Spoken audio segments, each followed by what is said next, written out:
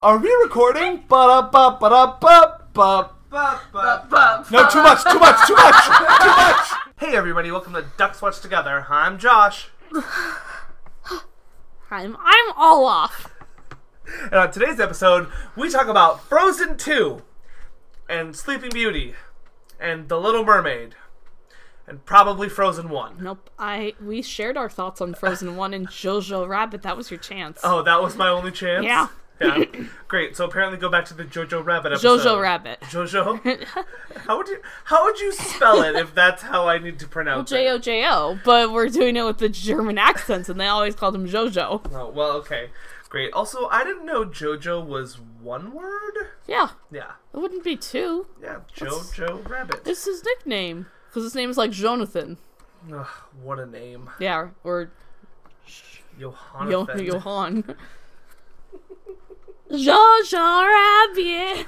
Alright, great. Well, this seems appropriate that we start out our... Nope, only Disney talk. Hey, No, everyone. Wait, Welcome. You ruined it. Welcome to the House of Mouse. My name is Kylie, and I am going to be your expert on all things Disney. Man, if only I knew the House of Mouse theme song, I would It's the House of Mouse Playhouse! Come on, Great. gays! Do it. Go for it. That's all I know. Okay, great. I've got many other theme songs, but not the House of Mouse. Well, it's unfortunate that you aren't the expert. Oh, are you the expert now? I'm the expert on all things Disney. Okay, great. Everyone, Kylie has become the Disney expert. Yeah, because I've definitely seen them all. Yes, absolutely. I'm already done with Disney Plus. Oh, okay. Is your Twitter handle now the Disney expert? That's probably someone else's Twitter handle already. Oh, no, yours is with a capital T-H-E, though. Official? Yeah, the Disney expert. Yeah. It's only been about, it only took about 20, it took many years to realize that Disney started with a D, in fact, and it was not a G. Oh man, I'm glad we're on the same page. I was like, I know this company's called Disney, but this logo looks like Gizney. Yeah. Also, but the G would be backwards. Yeah. Which also... That makes no sense. Which also, destroyed me. But I now understand. Do you know why the logo is that way? It's not like it's that hard to figure out. It's like cursive. Is that Disney's signature? It's Disney's signature. Yep. Oh well. There you go. Anyways, that gave me lots of confusion for most of my life. Yeah. Well, and here we are now. Alright, we are here today to talk about Frozen 2 and Sleeping Beauty. You always pause as though you want to say a colon. Blah, blah, blah. There should be something there. There literally should be. Disney, you missed this boat. So this is one of my the tiny little nitpicks that I've always had since they announced that Frozen 2 was going to exist. And my brain was going to be like, okay, they'll just change the title eventually. It'll not end up being Lazy McLaserson's Frozen 2. No, they're going to do something with it. They're going to put a colon there. They're going to come on, because before they were Frozen Ever After, A Lost Frozen Adventure. Okay, God, Frozen's in there. Okay, we gotta do this, everybody. But no. And then you watch the thing, and you're like, it's right there. It's literally right in front of you, Disney. You can do it. It's so easy. Frozen, Into the Unknown. Done. You've done it. You've named your movie. Frozen 2. In the long lineage of the Disney animated classics, we now have Frozen 2. The third sequel ever made? In official canon, yes. Well, yeah, I don't count Mulan 2. It might technically be the fourth. It would be the fourth. Or the fifth. It'd be the fifth sequel. Here's our game, everybody. We're opening up with a game. Can Kylie name all 5 Disney sequels in the official Disney canon? Disney animated canon. Oh. This is...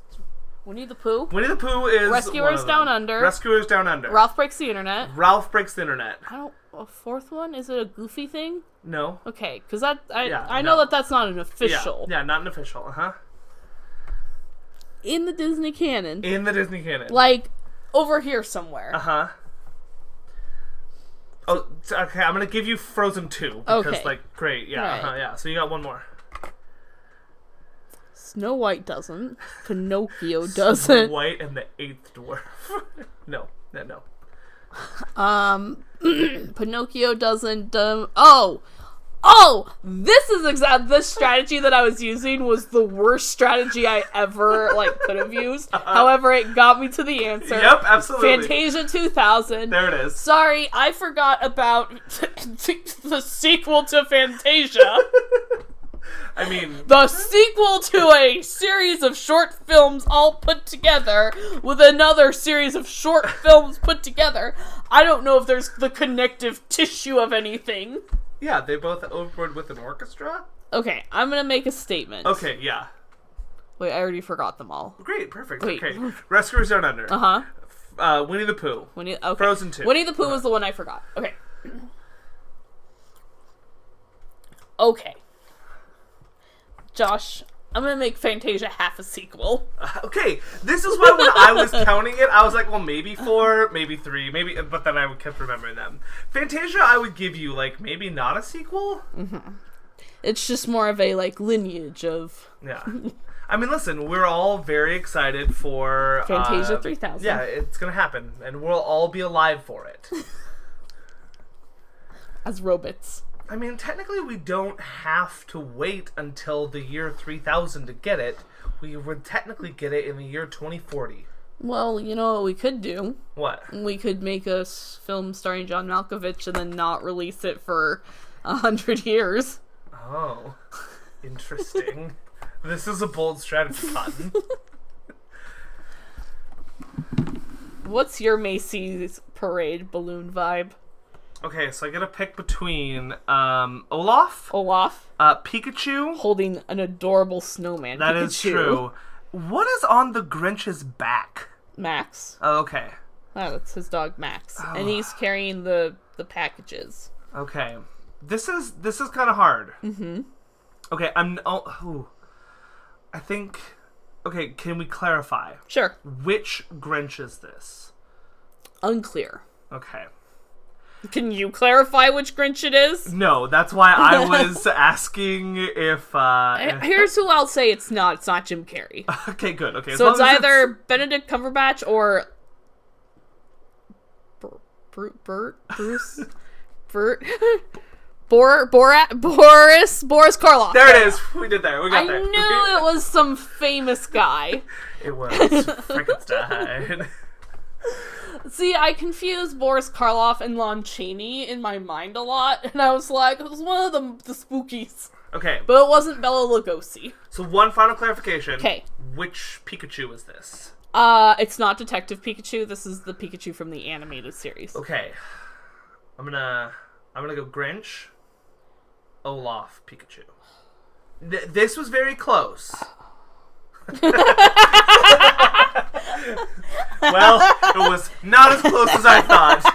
Pikachu is leading with 53, and then the Grinch with 27, and then Olaf with 20. Mm-hmm. You can go take this poll on Macy's Twitter. Yeah, it's great. Yeah. It might not be there anymore. I only have 4 days left.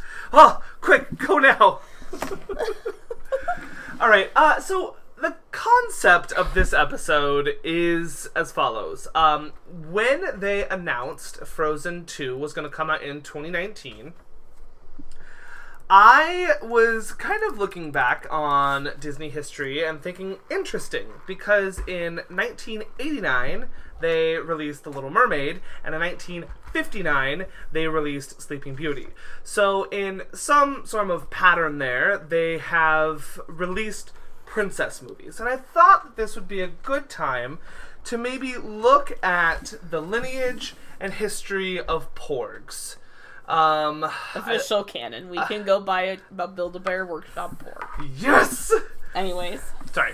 No, sorry. I got distracted by a porg, everybody. No worries. Well, it's okay. I'm distracting you because Yeah. we don't have much to do today to record. Kylie, what are you talking about? To be fair, we don't have as much as we've had in the past. We only have 2. I know. Yeah. All right. But So, to look at the lineage of Disney princesses and kind of maybe unpack a little bit about how they've changed and how they stayed the same and what maybe they mean to different eras in Disney history. Now, I think I will say for myself, the reason why I was really excited about this trio of films is because I think that Sleeping Beauty represents kind of that golden classic era of princesses. You've got Little Mermaid to represent the Renaissance era and maybe even a little after, though there is some nuance in the Renaissance era. And then you've got Frozen 2 to represent the more contemporary, the second golden age, so to speak, of Disney films. And so it just kind of lined up really nicely to talk about all of those eras in the context of these three films. We will also talk about Frozen 2 as a movie itself and give our quick reviews and thoughts on Frozen 2 also. So yeah, that's kind of how this movie came about, or this episode came about. Snoopy! Oh, he's really cute. Bill the Snoopy. Oh my god, the World War I flying ace? Oh, shut up. Man. Better go. Build-A-Bear could have all my money. And can we go to Build-A-Bear? I don't think that was a yes. I don't think it would. I think the only way for me to really end my friendship with Anne is to continue to push you guys into financial bankruptcy. With toys. Hi, my name is Josh. I'm a capitalist. Hello. Hi. Hello, everybody. But I have other good things about me, so yeah. Alright, Kylie. Yes. In Query of the Half Fortnight Okay, time. I'm gonna take it seriously. Alright. It's a question that takes some thought. Uh-huh. What's your favorite Disney princess? Okay, well, I have my answer, but I'm afraid you're gonna say that's not a Disney princess. No, you can say... Okay, listen, I'm not like a princess, like... warlord. You're not. That's all like it must be in the princess line. That's called a gatekeeper. Oh, sorry, gatekeeper. Yeah, I'm done with gatekeepers. Yeah, no, I know that sometimes I sound like a gatekeeper. I'm really not. And the reason why I'm not is because I host a movie podcast, but I hadn't seen, like, The Wizard of Oz until, like, last year. So, like, everyone can just calm down. Great, yeah, okay. I like Mulan. Yeah. She's in the Disney princess She like, is. selling Yeah. point, but she's not a princess. If I go like strict the definition of princess. No, you can count Mulan. Can I sorry, have a- so sorry. I'm so sorry. Let me speak. I'm gonna keep you in the gate. I don't know. Is Moana a Disney princess?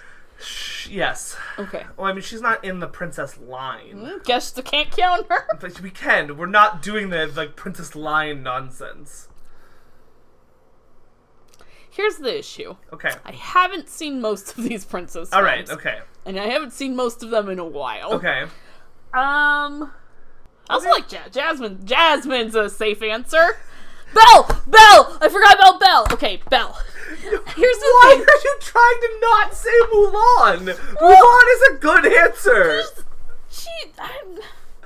Yeah, but like, Josh, Disney fans scare me. You guys really stress me out. Why? Mulan is my answer. Okay, great. I just like, Mulan is like, she comes in, she like, sucks.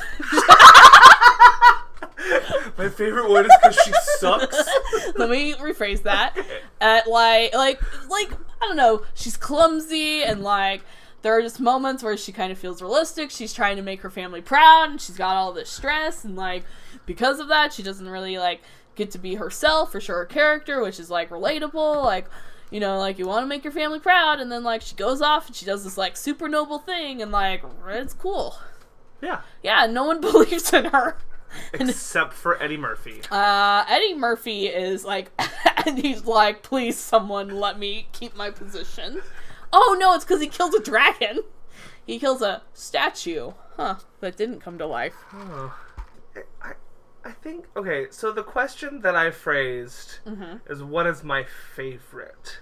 Because I think if I was ranking them, I'd have a different answer. Oh, also, another thing I like about Mulan, there's that real surreal moment where, like, everyone says, well, you really suck at this and you should go home. And she's like, I really do suck at this, but you know what? That doesn't matter. I'm going to continue to try.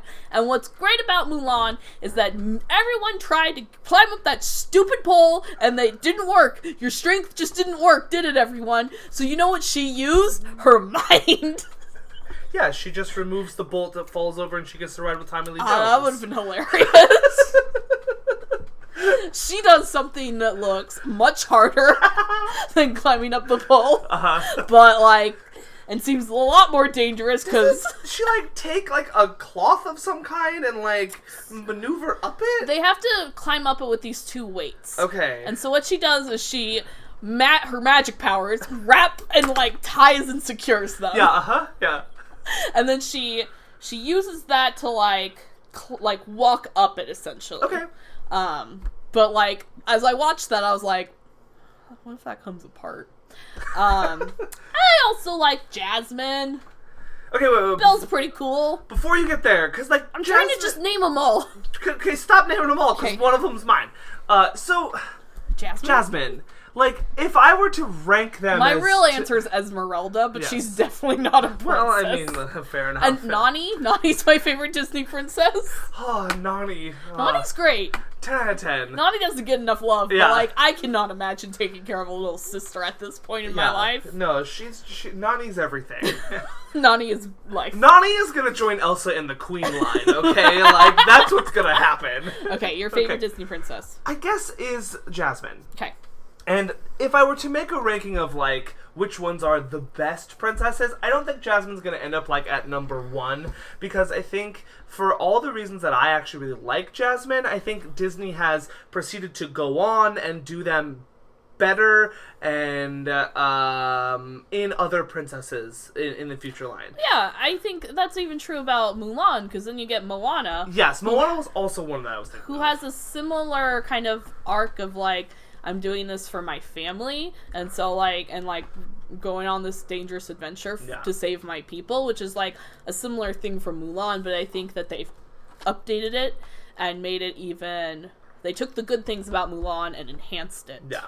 For me, Jasmine, I think it's because Aladdin, like, is so close to my heart, and that movie just means a lot to me, and those characters mean a lot to me. Jasmine, on the whole... is a Disney princess who, yes, her story is tied up in a romance. That is a true story still. However, she's active in it. She takes her own... She's like, no, I will make my own choice. And that is how this will be.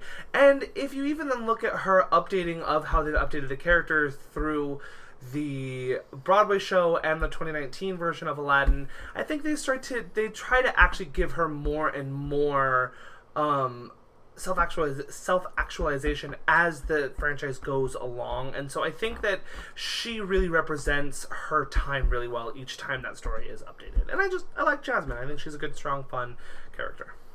Also, she has a tiger. Like, I just want a tiger. You have one. I know. Anne. Fair enough. Fair enough. Alright, friends, if you want to answer the inquiry of the half fortnight, which is, what's your favorite Disney princess? You can do so at friendofafriendpodcast.squarespace.com. You can also find us on Apple Podcasts and iTunes. Leave us a 5-star review or any star review, as well as hit that subscribe button. What is the voice? Oh. That's either Frozen 2 or Ariel, but it's one of them. Yeah. I'm sorry, guys. That's okay. I was too distraught by the Onward trailer to even try to consider. That helps us get more listeners. And now, on with the show. Onward with the show. Onward with the show. Expectations. My expectations is that it's weird that Pixar is releasing 2 movies within 2 months of each other, because, like, Onward comes out at the beginning of March, and Soul comes out in the middle of May, and I'm like, great, so which one do you not have faith in? My idea is that it's Onward, because who watches a Pixar movie in March? Yeah. I was really on board with Soul because I didn't think it was about actual souls when the trailer started. And I was like, okay. I'm liking this exploration. Oh. And then it's about the actual embodiment of souls. Yeah, and then Tina Fey shows up and does a cowboy dance. That was Tina Fey? Yeah. I agreed. Like, not all of us need to go down in the history. And I am one of those people. Some of us just want to do a really fancy cowboy dance. Yeah. Do you know who directed Soul? You? Yep, me. Barry Jenkins. Pete Docter. He's a Toy Story guy, right? No. Oh, crap. No, I got this. Okay. He's got Coco? No. He's got Wall-E? No. Inside Out. Yes, he's Inside Out. Okay. He's got 3 of these? I've already named all the good ones. Whoa. Up. Sorry. Uh-huh. They even showed, like, 3 of these movies, like, from the creators who brought you blah, blah, blah, blah, blah. Right? No, I mean, it's not right here. I know it's not. It's not Wall-E. Bug's Life? No. Oh, man. Monsters, Inc. There it is. Okay. I was like, you got the first word. Yeah, so that's my only hesitation. That's not a word. Hesitation? I mixed reservation and hesitation on Soul. It's like, dude, you just made Inside Out. Like, are you making a sequel? A similar movie? What are you doing? So I'm interested, but yeah. Expectations for Frozen 2. You at one point asked me what I was most excited for in the Disney Can. Uh-huh.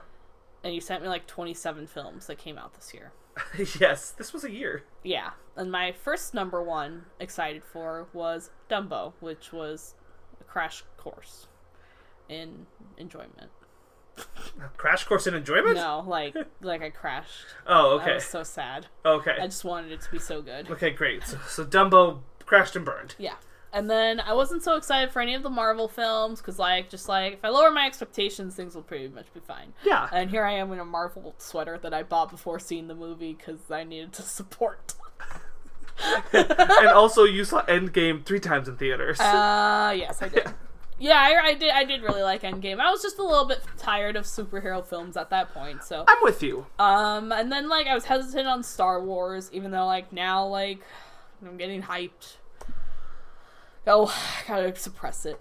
I'll just hold on my emotions right here, and then I will die. Did you, cover eyes and ears for the Star Wars trailer before Frozen? Mm-hmm. Okay. Mm-hmm. So, yeah, I don't know anything about this whole... Here's what I know. Rey's in it. Kylo Ren's probably in it. And here's how I know. Because the nerds ropes are now packaged with Kylo Ren and Rey's face, and you have to choose which side you're on, and I thought that was really stupid. Great, fair enough. Stupid marketing. And so then my second choice was Frozen 2. Because, I don't know. The first Frozen I liked, but I didn't love as much as society around me had loved it. Which then made me a monster to some people, because I didn't want to give up my firstborn to Frozen. I wasn't willing to make that sacrifice. But I don't know, Frozen 2, I was kind of like, sure, why not? I'm kind of sad that I don't know what the last original Disney film was. Is it Moana? That seems so long ago. But, okay. Yeah. We're still here. I don't know. I was interested to go back to those characters, but then leading up to all this, I was like, I gotta go see Frozen 2. Which is not like, I have to go see this animated movie. It's, I have to go to this movie, probably alone as a 25-year-old, and sit in this child-filled theater. Seemed to work out okay. Yeah, I sat in the front-ish row, and then children came to sit near me, and then when I started crying, the family left. Well, you know. Listen, movies are emotional. Very emotional. Also, children kept coming up behind me because I was in the, where that row was, where the walking space. Uh-huh. They kept, coming up behind me, and I was like, what the... Careful, kid, I might... We had one that was kicking our chair for almost the entirety of the second half of the movie. Did you ask him to stop? Well, the parent was. And so I was like, well, the parent seems to be doing their job. I would have turned around and said, knock it off. I would have turned back around. There you go. See, parents aren't so scary, but, complete strangers. What if I just turned around and did the eye thing? Would What if I just said this? You want me to let Santa know about this? Oh, that's a good one. And then just turn back around. Maybe I should just start, like, wearing a Santa hat everywhere this time of year. Just, like, pull it out and be like, excuse me, young lad. And then just pull out a list. I like this bit. This is a good one. I'm gonna think about doing it. Okay. Yeah. So, and then, like, the trailers came out, and I was like, looks dark. Looks like we're going down a dark, depressing path. Yeah. I think I saw one trailer for this movie. Maybe I saw more than that. But I feel like the only one that I remember is the one where Elsa is trying to run up the wave. That's the only one that I remember. That's all I know. Yeah. And then, like, you see some, like, shots of, like, other things happening, but, like, that's about it. Yeah. I will say that Disney has done, I think, over the last 3 or 4 years. I lied. I saw another one. It also didn't give plot away. That's good. I had the troll talking and being like, hopefully Elsa's powers don't mess everything up. Disney, since the rise of spoiler culture, I think has done a really good job with its trailers of making it seem like they're giving away more than what they actually are. Because I will say for the past Star Wars trailers, because I can't rate the current ones, I don't know. Really, you thought that you were getting a lot of information, but I really don't think you are getting that much information. And so I really like that. Well, that's Disney's trend. That's because they only throw in one or two shots that are like super important. Like the first of like Force Awakens, because I saw those. I have never seen a Last Jedi trailer. But like with that, it's John Boyega coming up, and then the internet was like, he can't be a stormtrooper. And we were like, what? And then the other thing that, like, my favorite bit of ours was that Kylo Ren's lightsaber pops up, and we were like, yeah! Arguments ensue! I will say the thing that they have been doing with Marvel trailers is that they start editing characters in and out of those trailers. And I'm like, what? No, stop. Yeah, we don't need it. Yeah. Things are fine. Just don't show it if you don't want to show it. Yeah. Yeah. Yeah. So that being said, Frozen 2, I don't know, it was going to exist. I can't say that I was looking forward to it more than any other Disney animated film. Like, there's one coming up that I'm actually looking forward to. It's, man, I don't remember the name. It's like Raya and the something dragon. It's got Awkwafina in it. And, like, that one, after reading a little bit about it and noticing, I was like, oh, that one I'm actually, like, looking forward to, like, as a movie, not just, like, as a Disney movie. Raya and the Last Dragon. Raya and the Last Dragon. Frozen 2, I was like, oh, Disney's releasing a Disney animated movie. I will see it because I like Disney animated movies. I can't say that prior to this movie, I was really excited about spending time with these characters again. And that my reason for that is Olaf's Frozen Adventure and Frozen After After, which were shorts that aired prior to movies that had been released. I didn't hate either of them, but I didn't love either of them either. I was like, cool, these characters continue to exist in pop culture. And that's about what I felt about them. Money. I felt like this was a money grab, and I don't think that's wrong. I think it's a good money grab, but I don't think it's anything but a money grab. And in that way of, to start to jump into the film a little bit, it takes a good 2 musical numbers to really set up, maybe 3 musical numbers, to really set up why we're back here, what we're doing, and how we're doing it.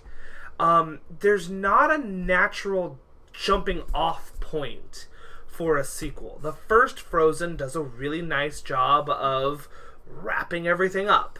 So they kind of have to do a little bit of character backtracking in order to get this sequel to work.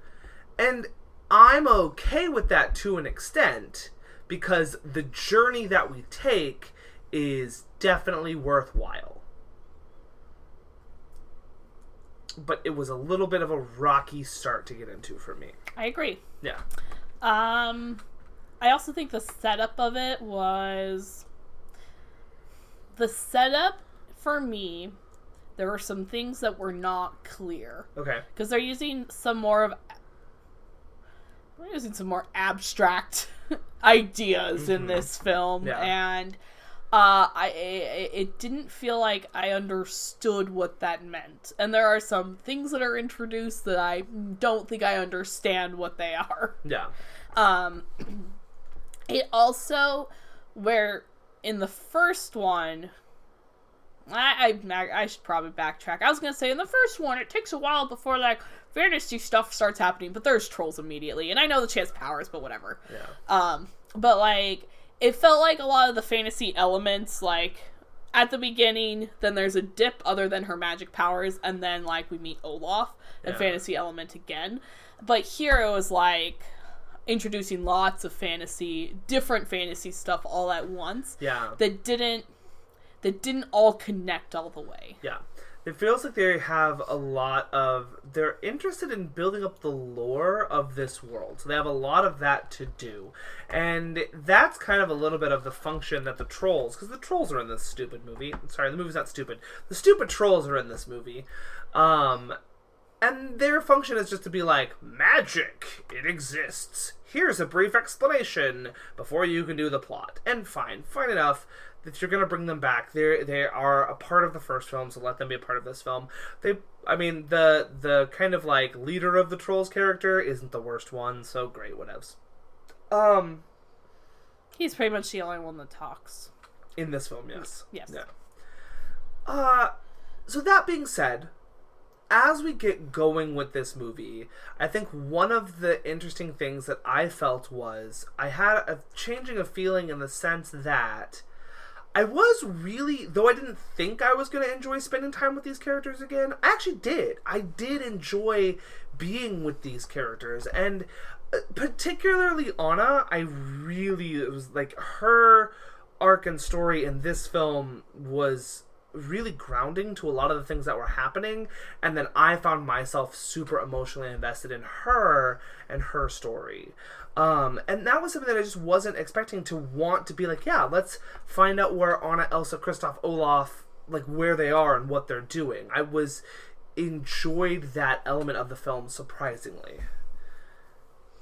Anna in particular has a song in this film which really reminds me of the Let It Go song, whereas Let It Go is a song more about the fantasy of how we want to deal with like the bad things in life and like the things that stress us out, and like that's how we want to feel. But like I feel like Anna's song is the much more realistic and responsible version of that song as to like how you actually deal with things, and I thought that was very interesting. It's my favorite moment of the movie I think it's her second solo song in the movie.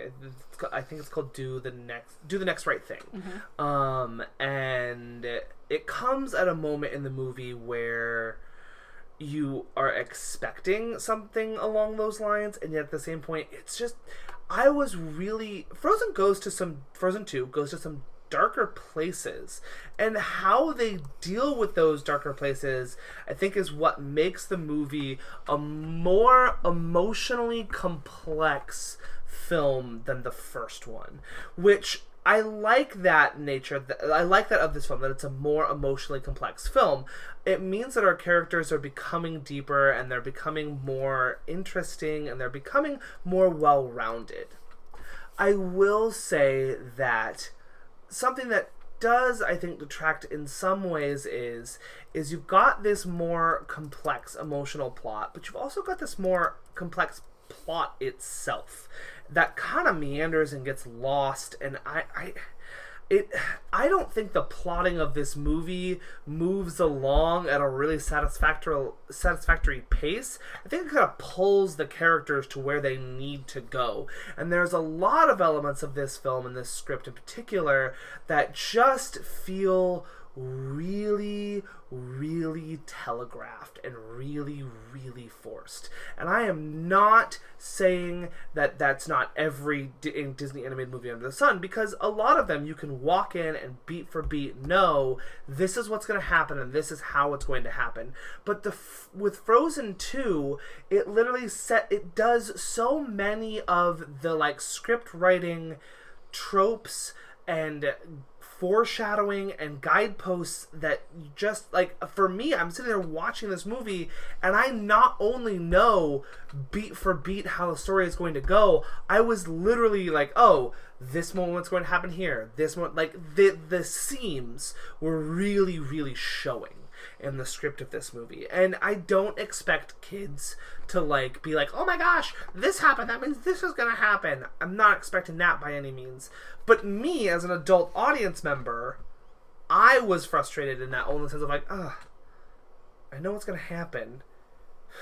And I know how it's gonna happen now. And I know what events that we're going to be looking for.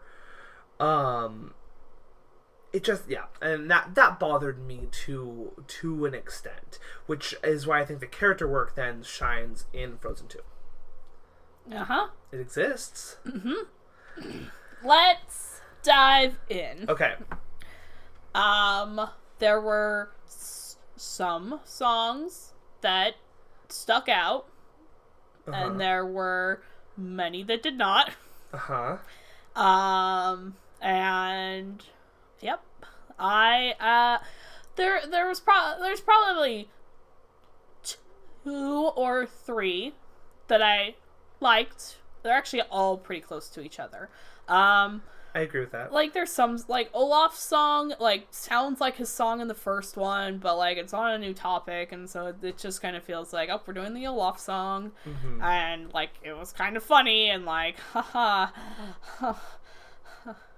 Yeah, yeah.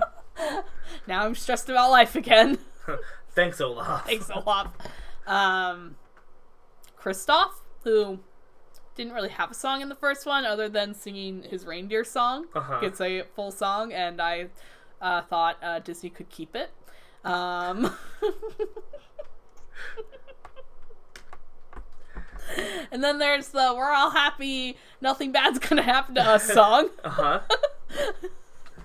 And those are my thoughts. I think that the music on the whole is less iconic. I don't necessarily think that it's less good or bad, but it's less iconic, and in some ways that will hurt this film, because Anne and I then spent the evening listening to the soundtrack after the movie was done, and I can't quite figure out, like, what, if there is going to be a Let It Go from this, like, which one it's going to end up being. Because, so Elsa has 2 solo songs. She's got the big Panic at the Disco covered Into the Unknown, and she's got Show Yourself, which comes later in the film. And I think that, from my point of view, Into the Unknown seems very structurally similar to Let It Go. It serves a really similar purpose about her trying to go out and answer a call that she feels within inside herself. And though she's a little bit further down her emotional journey, she's still feeling this call to go be who she truly is. That song, to me, then, feels a little repetitive, because I already have Let It Go. And I get that we need to incite the incidents of this movie as well, but it just didn't quite feel as stirring and emotional as Let It Go, considering it's really similarly structured. It's also not stirring and emotional because Let It Go has Let It Go has a setup to it where Elsa has been put at her lowest point. And for Into the Unknown, that is not the case. Yes. Because Into the Unknown happens pretty early on in the film, and so, like, Elsa just seems worried, and that's the only emotion we really see from Elsa at the beginning. Yeah. And then, oh, okay, this happens. I think that the better version, I like the song when her second solo song Show Yourself. more. Me too. Because that one feels like there's an emotional weight because we've had more time with Elsa to build up this tension and like this emotional want from her. And it feels like Show Yourself is a natural progression from Let It Go, because Let It Go is a song that is all about accepting who you are within yourself and being okay to be comfortable with you and your choices. Show Yourself, then, is that next step in that journey, which is you're comfortable with yourself. Now you get to share yourself with the world. And I really like that song as a natural progression to where her character is and goes in this movie and her arc in general. And that's why, for me, that is by far the more powerful of her two songs. I again agree with what we said earlier, that Do the Next Right Thing, which is Anna's song, is, I think, the strongest song in the piece. It is the most emotionally relevant and, like, just really hits you with this nice gut punch of, like, this is what we're doing at this point. And it shows, for me, what I've always liked about Anna and what this film doubles down on. She doesn't have magic powers. She is just a character who is surviving on her wit and her strength and her love for the people that are around her. She's not necessarily a character who has any necessary other great magical supernatural being or power. She's just herself and surviving in the world. And what she knows she can do is care and lead and be a good person in the world. And I really appreciate that about Anna. Lost in the Woods. Good old Christoph's song.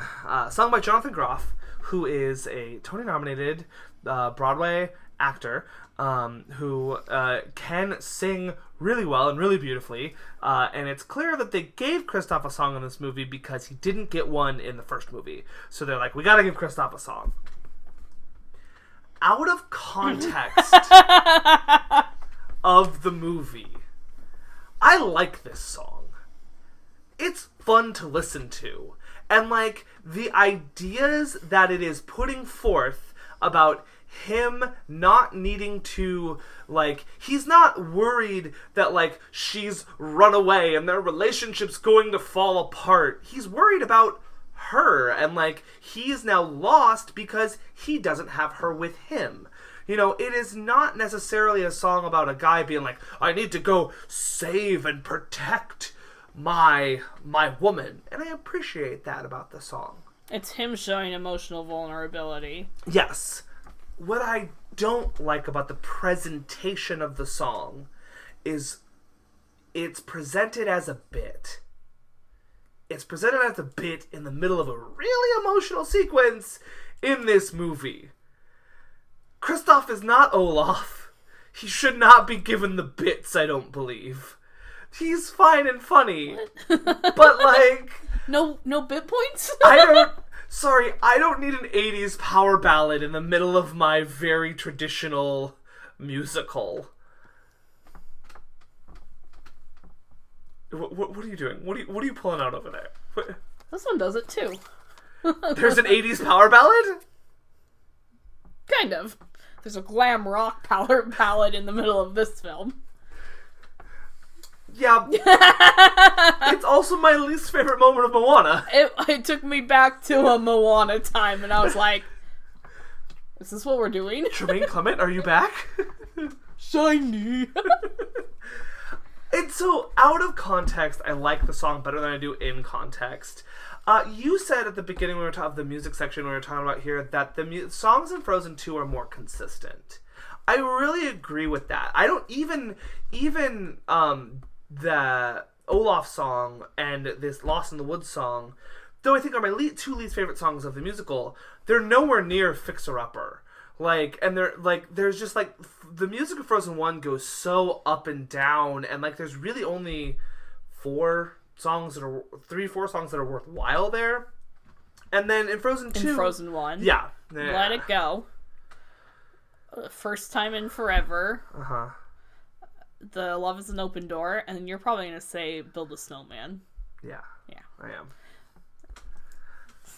Yeah, listen, do you want to build a snowman if it wasn't overplayed or if it wasn't like over referenced?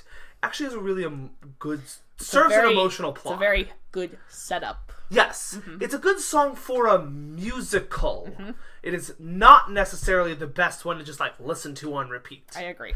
I think it is the definition of necessary to make this film, and it isn't the worst way to set up the film. I feel like I'm negging it, and I'm not trying to. I really like. I don't love the song. However, when I'm watching Frozen, it's like, yeah, this is the only way we could possibly do this. Yeah, absolutely. Well, and Anne had a really good point too, because we were talking about the Lopez's, so Kristen and Robert Lopez, who do the music for both Frozen films. They're really good. Her point, which I really liked, was they're really good at transitional songs, and meaning that like a character is transitioning, or we're transitioning locations or things, because their melodies and their rhythms are kind of all over the place at times, and they're not really consistent. And when you listen to a lot of the songs out of context, there's not a lot of re-listenability. That's not a word, but like it's not necessarily the most fun things to re-listen to unless you have the emotional rooted core to the songs. They don't often write. I was trying to think of like something like, man, this is the first one that pops into my brain, but something like "Send in the Clowns," which is from a musical. It's from A Little Night Music, but like from the Joker. It's not from the Joker. It is from the Joker now. It is in the Joker. But like that song has a life outside of its musical world. Like we know that as a Frank Sinatra song. Whereas I don't think anyone's jamming to the Demi Lovato version of "Let It Go." No, we're doing the Idina Menzel. Yeah, absolutely. Yeah. One of our greatest Disney singers? Maybe. See, I didn't want to say singers because I didn't have any proof to back it up. I mean, she has a really good voice. She's... Okay, she's a very powerful voice. She does have a very powerful voice, and I'm gonna say some sentences where, like, I'm so sorry, musical theater world. She has a beautiful voice. She's really good at belting. Like, she's great for what she is. She is the belter, and that is what we have created her career around. I wouldn't necessarily say that she's like the strongest singer in all the land, but I think she's a beautiful singer. I will actually even go as far as, for my personal taste, Kristen Bell does a better job. And I only say that because Kristen Bell, I think, can not only hit the notes that she's asked to do, she adds a lot more personality and character to them, whereas I always know when Idina Menzel is singing. There is very few times that I've ever just listened to Idina Menzel and been like, yes, a character is here. And those few times are probably Wicked. Rent 1, where she has that weird song about jumping over the moon. Do not like weird spoken poetry song. Hey, there is also not a clear-cut villain, which is what they almost did in the first Frozen.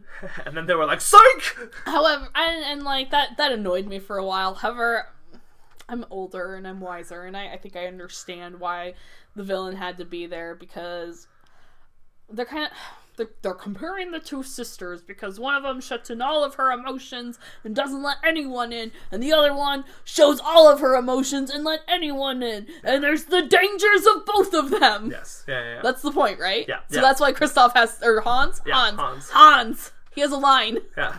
Good job. One. I'm gonna say something, not a spoiler. In this film, Elsa looks back on her past of Let It Go, and she is embarrassed by it, and I did not appreciate that. I agree with that. That is the crap you pulled with Wreck-It Ralph 2. Yeah, she should be, I think she should be proud of it. Well, and the other interesting thing is you mentioned that Frozen 2 doesn't necessarily have, like, a character representing a villain, per se. Mm-hmm. They do have an idea that is representative of a villain. Comes out right before Thanksgiving, huh? Oh, interesting. I wonder, I mean... And I think that it is highly intentional. I agree. It is really nice that is something that the film does try to address. Now, I'm not going to go full on and say, like, it is a takedown by any means, but I think if you're trying to portray put the modern sensibility on this movie, it's a good thing to bring in there and put forth to everybody as well. It's also, in a weird way, it's a healthy next step towards the films like, I don't know, Fern Gully and Pocahontas that were really trying to, like, put forward a nature first message. And this is not only a nature first message, but it's like nature first, but also these are the people that are destroying it, maybe stop them. Or try. I think Frozen represents a lot of things to a lot of different people, and it hits a lot of quadrants really well. I don't ever think, for me, it comes together in the most successful of ways. Frozen 1, Frozen 2, or both? Yes. Okay. Both. I like bits and pieces of both of these movies. Mm-hmm. I don't ever love them as a whole. So, like, when I'm watching them or rewatching them, my attention and focus kind of really comes in and out towards the stuff that I'm more interested and intrigued in. Right now, Frozen 2, to maybe kind of start to wrap up a little bit on just the sole Frozen 2 talk, Frozen 2 feels a little bit lesser than Frozen 1 in the ways of, originality, music, storytelling, script functions. I even think the animation, while some segments are gorgeous, others are lit really strangely, and it's fairly uninspired world design at times. Now, that doesn't include, I think, any of the water sequences with Elsa. I think those are beautiful. Oh my gosh, there was a real Piper moment as I watched it. I went with the water, and I was like, oh, when this gets nominated for Best Animated Picture, you better just show that water droplets. Yes. And so there is some really good work being done. It takes these characters and it takes them into another step towards realism that I'm just not sure if is necessary or needed or helpful in telling the Frozen story. Another thing that I think is important is that for me, a lot of times what really sticks is how well the ending of a film lands. I think that Frozen, the first one, does a better job of ending and sending its message. Mm-hmm. And the ending of this film, it didn't feel as earned in some ways. There's one particular plot point where I was like, but that character never showed that that's what she wanted. Yeah. And so, like, it was just the ending of this kind of threw me, and I was like, okay. Yeah. If you had to sit down, and you could watch one, would you watch Frozen or Frozen 2? Can I watch both? It's kind of late. You don't know if you're going to be able to stay up for both. Oh, so here's what's happening. We've started Revenge of the Sith. Is that what it's called? You don't own it. Yeah. So we've started Revenge of the Sith, and we finally get to the good part, and Josh is tight. Yes. Yeah, that's what I'm saying. Yeah. If I could only watch, I would watch the first one, because I watch things in order. I'm not some heathen. I don't know, man. I think I might just put in 2. Why not? I like one better. One's a better movie. Third option. Okay. The Thing in Front of Coco. Oh, Can I watch that? Olaf's Frozen Adventure. Yeah. Yeah. Frozen Olaf's Adventure. Mm-hmm. Is Idris Elba in this? Is that Idris Elba or is that someone else? No, it's Sterling K. Brown. Sterling K. Brown. That is who it is. Yeah. Okay. He's a character. So Anne and I had some fun with playing character age, guess a character's age, the actor playing them. Okay, so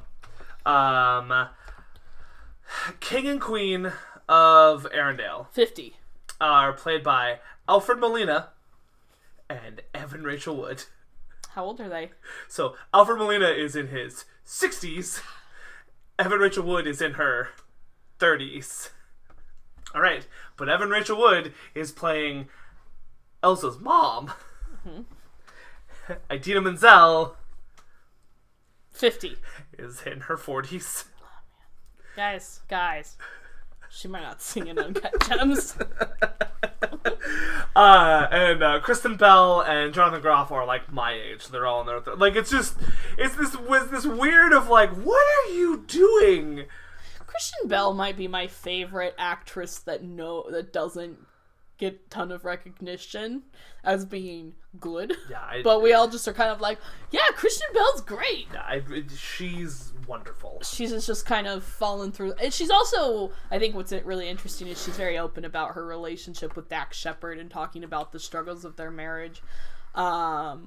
Which a lot of times that's only true when it's after the fact, like a marriage has been, like that we've divorced or one of the people is dead. Right.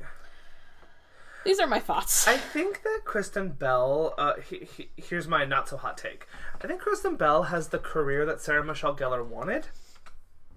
Like, yeah. Mm-hmm. Because they both start out in, like, these similar, like, TV ways where they have this teen TV cult hit shows, mm-hmm. and then Sarah Michelle Gellar kind of does a few, like, things while she's on television, but then really kind of goes under the radar.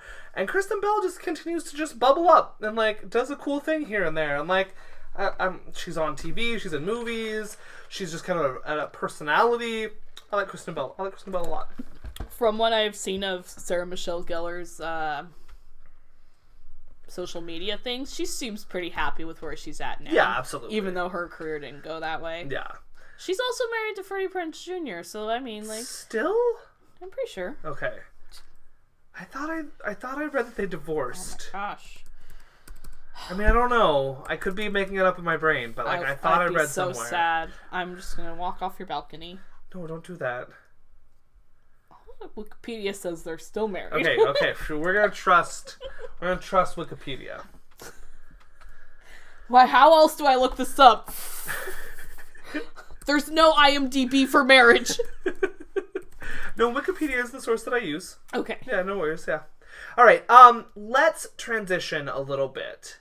So we wanted to talk about Sleeping Beauty and Little Mermaid also in this episode. So in an every 30-year cycle, Disney... A Slayer is born. And A Slayer is born. Disney has released a princess movie. So 59, Sleeping Beauty. 89, Little Mermaid. 2019, Frozen 2. Okay, so as of September 26th, there's a video on YouTube which says Sarah Michelle Gellar spills her secret to her happy marriage. Okay, phew. Yeah. All right, okay. Gosh, why did you worry me like that? I don't know. Why? Okay. Maybe I was confusing her with Reese Witherspoon and Ryan Phillippe, because they're certainly divorced. I can't beat it. Okay, so here's what we're gonna compare how the treatment of the princesses. Is that what we were doing? Okay. Or just comparing them and like looking at how it's changed and morphed and sharing our thoughts and blah blah blah. Yes, I think all of the above to that. 1. I want to start with this sentence. Okay. I think that if you are looking at the treatment of princesses and or women and or society in general in these movies, Frozen 2 is clearly the winner of that category. It is also my least favorite of the three. So just because you may like nail all the societal norms, I don't think that qualifies you to be a great movie. I somewhat disagree, Josh. Okay. I think Sleeping Beauty does a pretty interesting job of portraying women. Oh, interesting. All right. And let's talk about why. Yeah, let's go. Sleeping Beauty. So, Sleeping Beauty has maybe a protagonist or a main character. Yeah. It's really hard to say. I think it's the Her three name fairies. is Merryweather. Yeah, Merryweather. The blue one, right? Yeah. Okay. The ones that the characters that we follow the most in this film, and we actually kind of pass the baton between different characters throughout the film, and so it's more of like an ensemble piece. But the characters I think we spend the most time with are the three fairies. Uh-huh. And I think it's just kind of interesting because in a lot of ways, in a lot of movies, and especially animated movies, we don't always spend time with a lot of older characters, especially older women. Yeah. And women who don't fit the mold of, like, attractive young woman. Right. And I just think that that's very interesting, and I think that they're all given, like, their own, like, flaws in a way, but, like, they feel like characters, and they're fun to interact with, and I think that they're actually pretty decent female characters. I would agree with you in that sense. Thank you. I don't think that they don't have much of an arc, but it's really interesting to see the lengths that they are willing to go to protect the person that they love. I agree with you.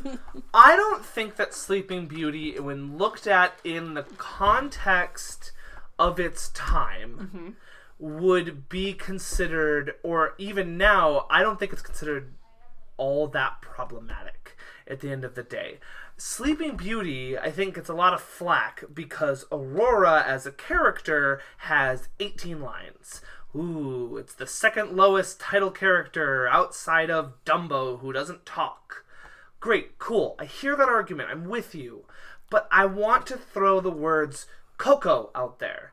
Because Coco... I want to throw the word Saving Private Ryan out there. Like, she is the title character. She is not necessarily the main character. In fact, she's kind of... Like, this, I think, is the problematic element of Sleeping Beauty. Not that she's not speaking, but as a character, she is presented as pretty much only a trophy and a prize to be won. That, I think, is the problematic element of Sleeping Beauty. And again, I agree with you that I think that Flora, Fauna, Merryweather, Maleficent, they're all really interesting, fascinating female characters who are leading and empowering this movie.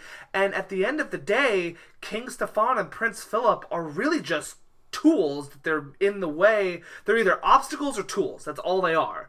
They're either saving the princess or putting obstacles in the way for Maleficent. Like, that's really what the men function as in this movie. So I, like, well, as I was watching it, I took it less of, like, this is a princess movie, because I don't think that Aurora is the main character, and that's fine, because the whole point of the film is what do you do for the people that you love? Yeah. What lengths do you go to? And I think that that's a good message. And, like, so, like, this was my first time ever seeing it. I have seen the opening, I realized, because I remember Prince Philip walking up to the baby and going, ugh, and I was like, oh yeah, me. Me too, Philip. Also that moment where they're like, Prince Philip, you'll marry that baby. And I was like, what? No. I'm like, and so, like, I had always heard, like, oh, she only speaks, like, 2 times in the movie, and I was like, well, I guess it sucks. But, like, and I realized that, like, that's not the point. She is a driving force, but she's not the thing that we're supposed to, like, take out and remember of that film. Yeah. I think that in having this conversation, what I would hope that if you're listening to this and you can take away from it is, I think that nuance is really important in these conversations. I'm glad that we can have them, but one of the reasons why I get frustrated with internet culture is because there's not a lot of nuance to the conversation. You get, like, these assumptions of that Beauty and the Beast is Stockholm Syndrome, and then you don't explore that any further, and then when the company itself then gives credence to it by trying to undo it with their remake, then that's where that's a problem all in itself, is that they're not engaging in a nuanced conversation about their movies and about their films. They're not willing to say, and I love what you said, I love that, like, Sleeping Beauty is how far will you go for a person that you love. And in really similar ways, you could say that is a theme that is explored more or less successfully in all three of these movies. And I really like that as this overarching thesis of what maybe some of these movies are about. And with Frozen 2 in particular, and they started this in Frozen 1, but with Frozen 2, that how far will you go for the person you love isn't the traditional love story between Kristoff and Anna. It is the sister relationship between Anna and Elsa. And it is how far that you will go. And I think that is one of my favorite lines of that whole movie is where they get in that brief argument where Elsa's like, you can't run into fire, Anna. And she's like, you can't follow me into fire. And then Anna's like, well, then don't go into fire. Because, like, I'm going to go with you no matter what you do. You know? We didn't bring up an important Olaf line that I think is very important. Okay, yes, yeah. Where he says, I am angry. And then my heart... And I was like... Oh, because, like, Inside Out dealt with sadness, but Frozen's here to deal with anger.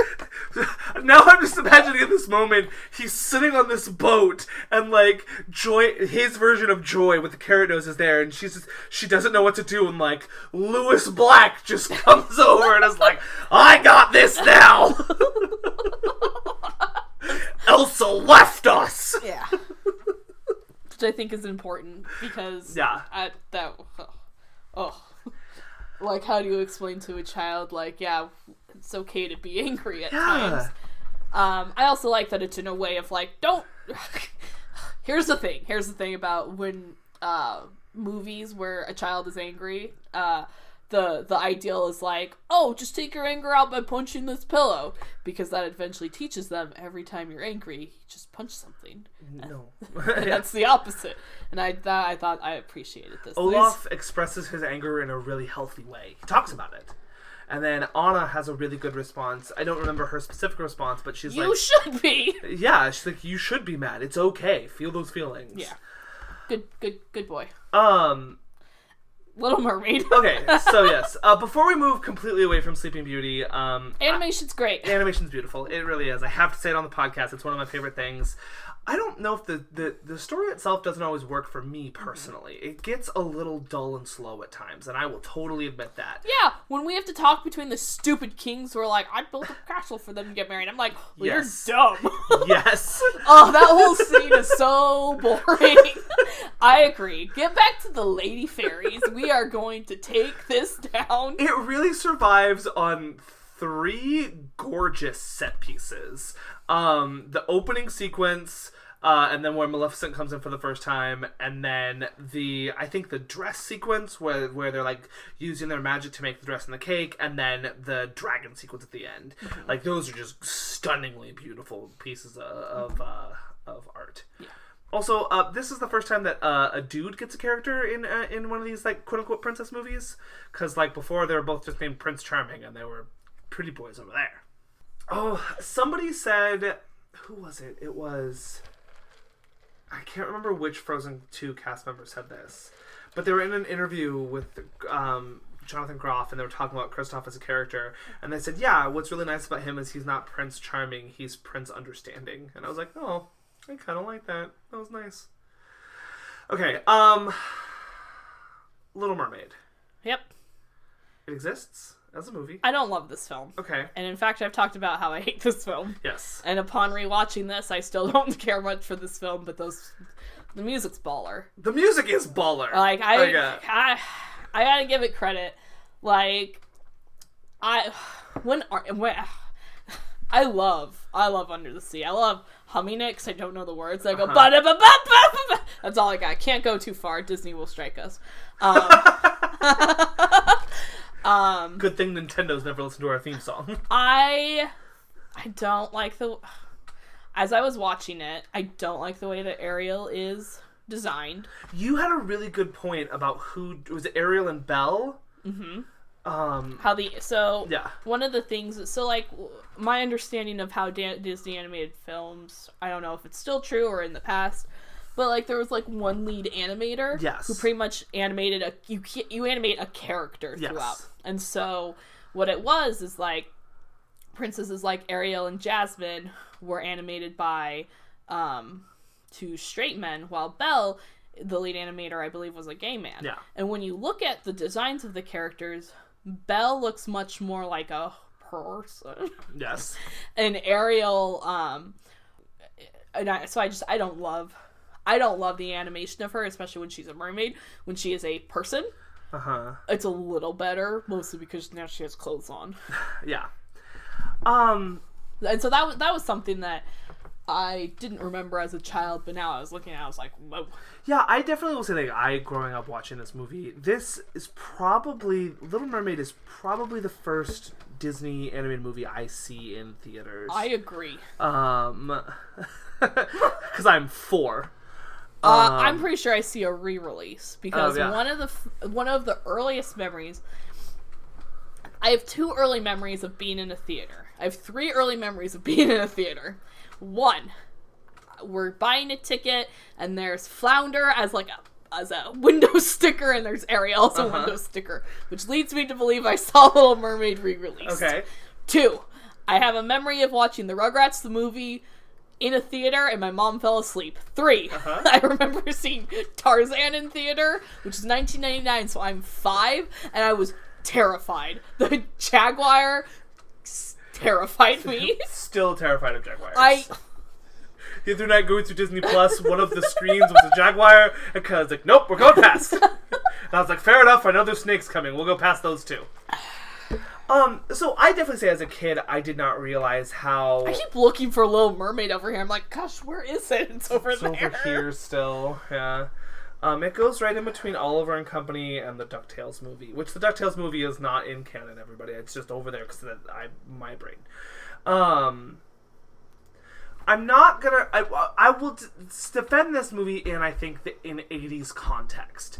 I think that if you look at Sleeping Beauty... If we just look at the character Sleeping Beauty. Yeah, that movie represents the 50s really well. If you look at Anna and Elsa, I think that they represent 2019 really well. Ariel feels like a really contemporary 80s character. Like, if somebody was like, yeah, she was voiced by Molly Ringwald, I would have been like, well, yeah, that makes sense. Of course. She wasn't, it's Jodie Benson. So within that being said, I think that there are steps taken towards where we end up getting to in the Renaissance with our princess characters, and even beyond with Ariel. Because yes, fairly quickly within the first 30 to 35 minutes of the movie, she meets Eric, and that becomes her purpose. One of her purposes to get on land. But my defense of Ariel has always been, she wants to be on land and in the human world prior to meeting Eric. So Eric is the catalyst for her wanting to go on land, or for her like finally getting the plan in place to go on land, rather than her just having this want or desire. And so I don't love the idea of solely wrapping her up as a character who's just trying to like get her man.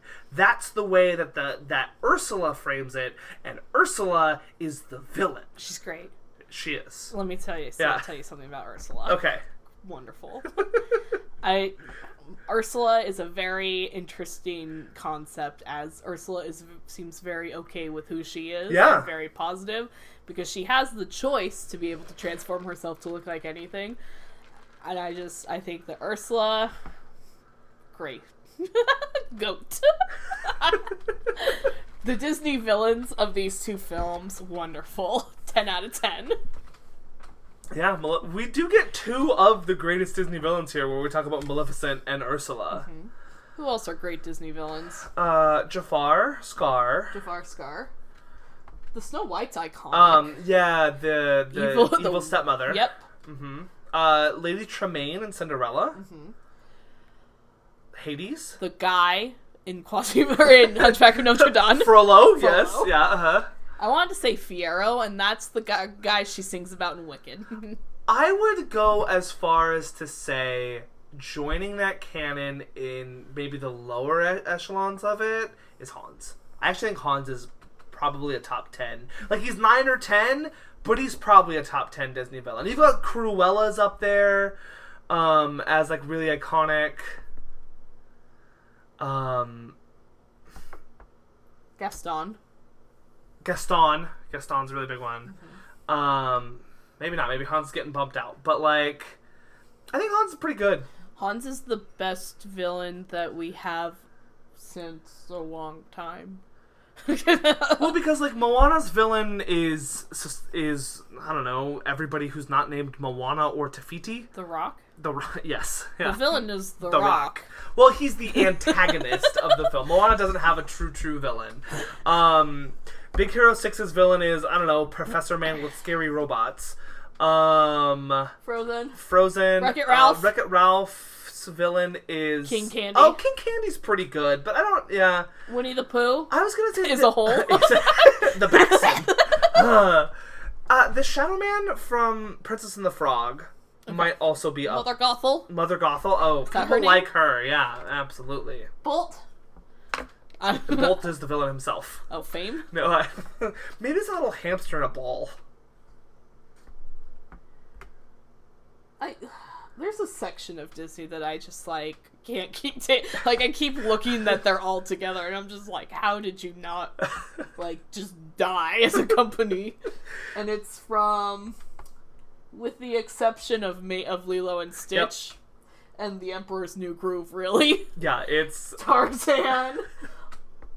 All the way until... Princess and the Frog made waves. Like, people were interested, but I don't think that did particularly well. Yeah. Tangled's the one that, like... brings us back. Yeah. Princess and the Frog serves a really similar value as Great Mouse Detective. Because Oliver and Company, not Great Mouse Detective. Oliver and Company comes right before The Little Mermaid. And so you're like... It kind of gets people interested, and they kind of start to turn the wheels towards what they're going to do, but it doesn't quite burst through in the way that Tangled and Little Mermaid do. Alright. Another thing is that, so Ariel is the protagonist of The Little Mermaid. She doesn't really have a character arc. Correct. It doesn't feel like she learns anything. I mean, other than don't sign a contract. Yeah. Without fully reading it. Yeah. But, like, something that, like, you know, listening to her part of your world, she makes the phrase, like, on land where they don't reprimand their daughters. And I'm like, it seems a lot better down here. You should stay here. You should listen to Sebastian.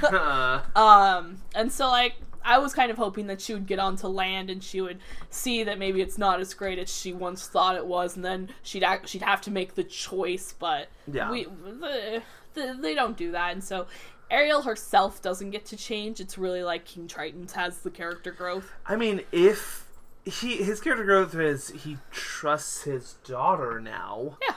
You know, bad parenting choice. Yeah. She is 16. Yeah. Yeah, I don't know. There is a lot of aesthetics about The Little Mermaid that just don't work. Mm-hmm. And the moment you dive into it, it almost seems more regressive than Sleeping Beauty does, which happens 30 years earlier. And I wonder how much of a fact of, like, the 80s in the Reagan era is a pretty conservative, regressive time. And, like, Anne and I were, like, making comments about, like, how things didn't make sense, and then I would yell, it's a fairy tale, we don't take it literally. Yeah. But, like, there's just things, even at the very basic story level, I would have liked to see Ariel have a character arc. Yes. Or a growth. But essentially, once she loses her voice, I feel like anything that she's gonna change is kind of, wow, good jump, is kind of lost. Yeah. She becomes similar to Aurora in the sense that she's just a prize to be won at that point. And I don't think it's an issue that she loses her voice and she can't talk, and so Eric can't listen to her. I don't. Those are always arguments. I think that they have a way of communicating with one another, even though she can't speak, and, like, it's clear and apparent, and blah blah blah blah blah. My always crazy thing is, like, how is she never able to communicate, like, I can talk in 3 days? Like, Because his whole thing is like, oh, you don't sound like the person before. And I'm like, it's 3 days. Yeah, why didn't she write it down on a piece of paper? I mean, yeah, fair. All of that, yes. Also, Ursula's great because she gets you by contract laws. And I am so proud. Ursula is lawyered. The only thing about those contracts that doesn't make any sense is they signed away their souls for eternity, not for until Ursula explodes. Yeah, that's right. Also, Ursula only loses by chance. She loses because she's stabbed with a ship. And hates Eric. Yeah? And I've thought, as far as most Disney princes go, Eric is maybe in the top 5. It's fine. Number 1 is Aladdin, as he is the main character. Yes. You know who's not in the top 5? I'm gonna go off on this for a second. Is freaking Flynn Rider. I don't care about Flynn, and people are like, Flynn is the best. It's like, Flynn's a criminal. Is he Tangled? Tangled. I have not seen Tangled. Flynn is a criminal. Yeah, like Aladdin. Okay, here's the difference. Aladdin needs to do it to survive. Flynn does it because, I don't know, hobby. You know, you like watching movies as a hobby. He likes stealing stuff. You don't see him judging you. One of us breaks the law, Kylie. You? Yeah, absolutely. Yeah. It's criminal that I own all of these movies. I think so. Yeah. I'm gonna do a citizen's arrest. Listen, I'm sure an environmentalist would come and be here and be like, there's so much plastic! It would have existed whether you had these or not. Okay. Moving for yeah, I think Little Mermaid, I like what it is, but the moment I start to pick at it, the moment is where I start to get issues. Also, I don't like the animation of it. Yeah. Here's, like, so the backgrounds are, like, the backgrounds have this animation to them that when the characters are moving it, I'm like, what is happening? Like, at the beginning, there were some dolphins, and then we're like, what are these dolphins? I don't know. I don't mind the actual art style of the movie. I kind of like. I think it's really interesting, especially during Under the Sea and Kiss the Girl. Oh, the music numbers. A part of your world. Yes, absolutely. As I've said. the ending sequence is weird. Oh, the ending sequence reminded me of this thing that I want to talk about. Disney movies are weird musicals because they always so musicals, when you structure them, you have a song because your character needs and wants to sing, and they can't get their words out any other way. They're so emotionally out there, they have to sing. So Disney musicals start out and they're always so front heavy with songs. But by the time you get to the last half of the movie or more, almost all the musical numbers are gone and done and out of the way with, and we're here for plot, and we're going to move it forward. And we never really get a climactic kind of finale song in any way, shape, or form, unless it's a reprise of something earlier. It just is this weird thing that they do that I don't necessarily love, because you always end on these really weird last songs. The last song of Frozen is Fixer Upper. The last song of Aladdin is technically Prince Ali reprise. The last song by Jafar. By Jafar. Mm-hmm. Yeah. Until you reprise until you reprise Circle of Life, the last song of Lion King is Hakuna Matata. Can You Feel the Love Tonight? Oh, sorry, Can You Feel the Love Tonight? Sorry, yeah, sorry. The last song of Mulan is A Girl Worth Fighting For. Yeah. So they forget the musical aspects in the third act, and it bothers me often. Frozen 2 doesn't do this as much because both main Anna characters have climactic songs, which I'm like, yes, good job, we did it. Maybe we learned, but I don't think we did. And I do think it's interesting that they allow these characters to exist in their own... They exist on their own. They don't exist for anybody else. And I appreciate that this is a trend that we are coming to. And I know that there is some pseudo false maybe feminism that's put in there in terms of not only just Anna and Elsa, but if you really looked at Moana, and you could probably even go back to Tiana as well, where like they're like, yeah, look at them, they're moving forward. And I'm not articulating this argument really well because I don't necessarily know what the argument is that like it's not the best and most healthiest representation of women. I do like the representation, and I think that we need to start somewhere, and we've already started and we're moving forward down this path. But that being said, if you can have these characters for girls who are growing up to see that you can be your own person in the world, I think that's a great thing. And that's why I like the Frozen movies as well. Any other thoughts on Disney princesses through the years? Nope. Okay, great. Oh, gosh.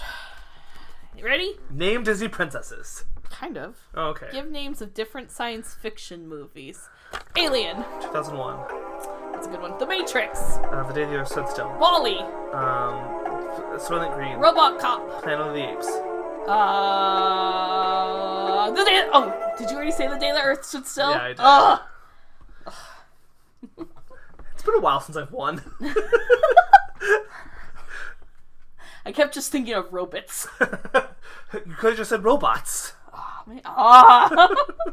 Starring Ewan McGregor. And Robin Williams. Yep. And Amanda Bynes.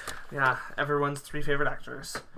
Alright, friends, if you want to join this conversation, and why wouldn't you? You can do so at friendofafriendpodcast.squarespace.com. You can also find us on Apple Podcasts and iTunes, so give us a 5-star review or any star review, as well as hit that subscribe button. Oh, wait, I don't know what did I do before? You nail this bit every time. Every time you nail this bit. Did I forget what I did the first time?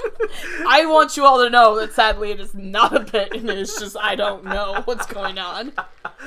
You can also find us on Facebook at Friend of a Friend Podcast, on Twitter at DWT_podcast, YouTube, Ducks Watch Together, Tumblrs, Ducks Watch Together, Letterboxd, WACT, and Kylie Gallagher. Thank you so much for listening. I've been Kylie. I've been Josh. Quack, quack, quack, quack, quack.